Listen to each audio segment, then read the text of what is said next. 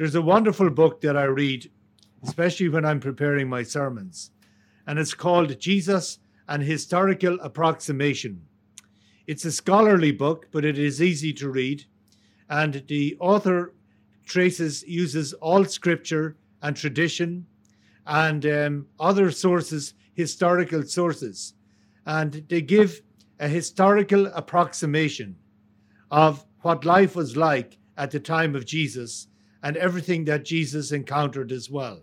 It's a wonderful read. And I was reading it in preparation for today's gospel, and he said approximately this is what happened to Jesus. He was obviously baptized by John in the River Jordan, and he had a very profound spiritual experience. And after that, he went out into the desert where he spent some time in prayer. Obviously, we know in Scripture it was tempted by the devil. Jesus had to decide and figure out what it was that God wanted him to do now that he has been the anointed one, God's beloved child.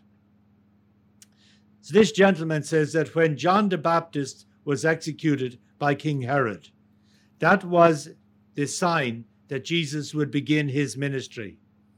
And we have here the story of him coming back to Galilee. And he didn't return to his home after that. More than likely, he stayed in the house of Peter by the sea.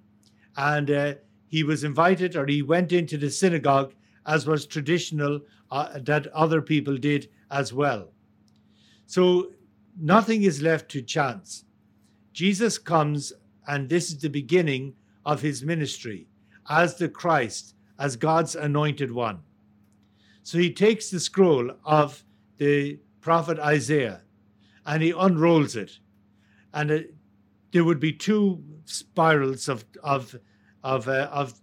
parchment, and he stopped particularly on this passage of Isaiah, and the passage was, once again, this is where it stopped, and this is what he read, and these are among his first words spoken in this gospel. The Spirit of the Lord is upon me, because he has anointed me to bring glad tidings to the poor. He sent me to proclaim liberty to captives, recovery of sight of the blind, to let the oppressed go free, and to proclaim a year acceptable to the Lord. What is quite remarkable here is that Jesus does not continue the ministry of John the Baptist, because John the Baptist spoke about God's devastating anger. It's on its way. Repent, and he will sort out the wheat from the chaff.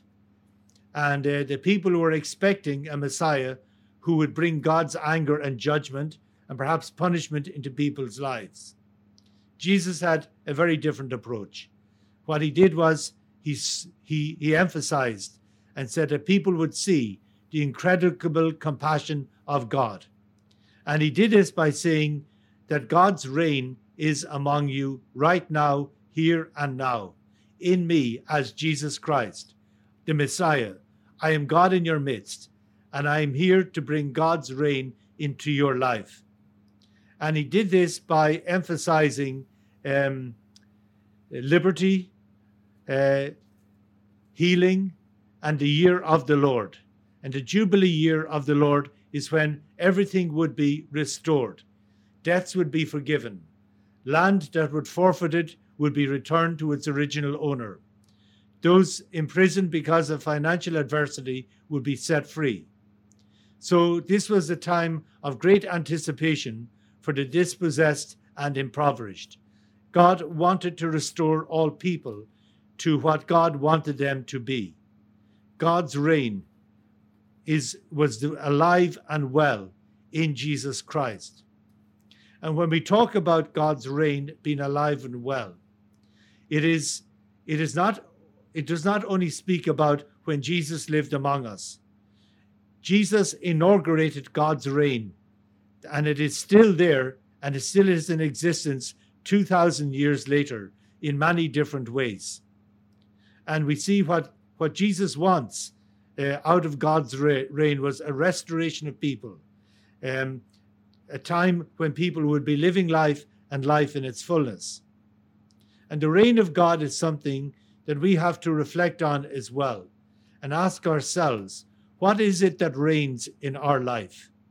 Is it Jesus Christ that reigns in our life? And Jesus Christ in his words and in his actions. What Jesus said he wanted to do for the people at that time, he wants to do for each one of us as well.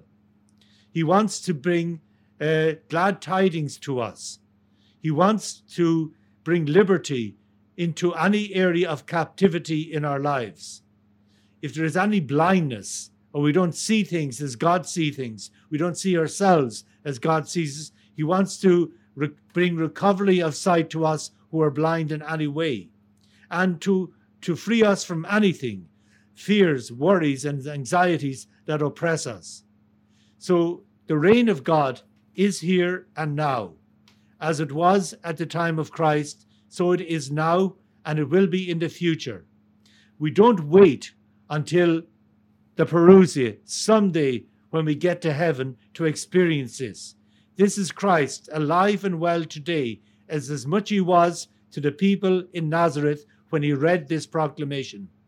So let us keep that alive, and let us make sure that what Jesus spoke about, God's reign, is what reigns in our lives at all times, so that we would have life and life in its fullness.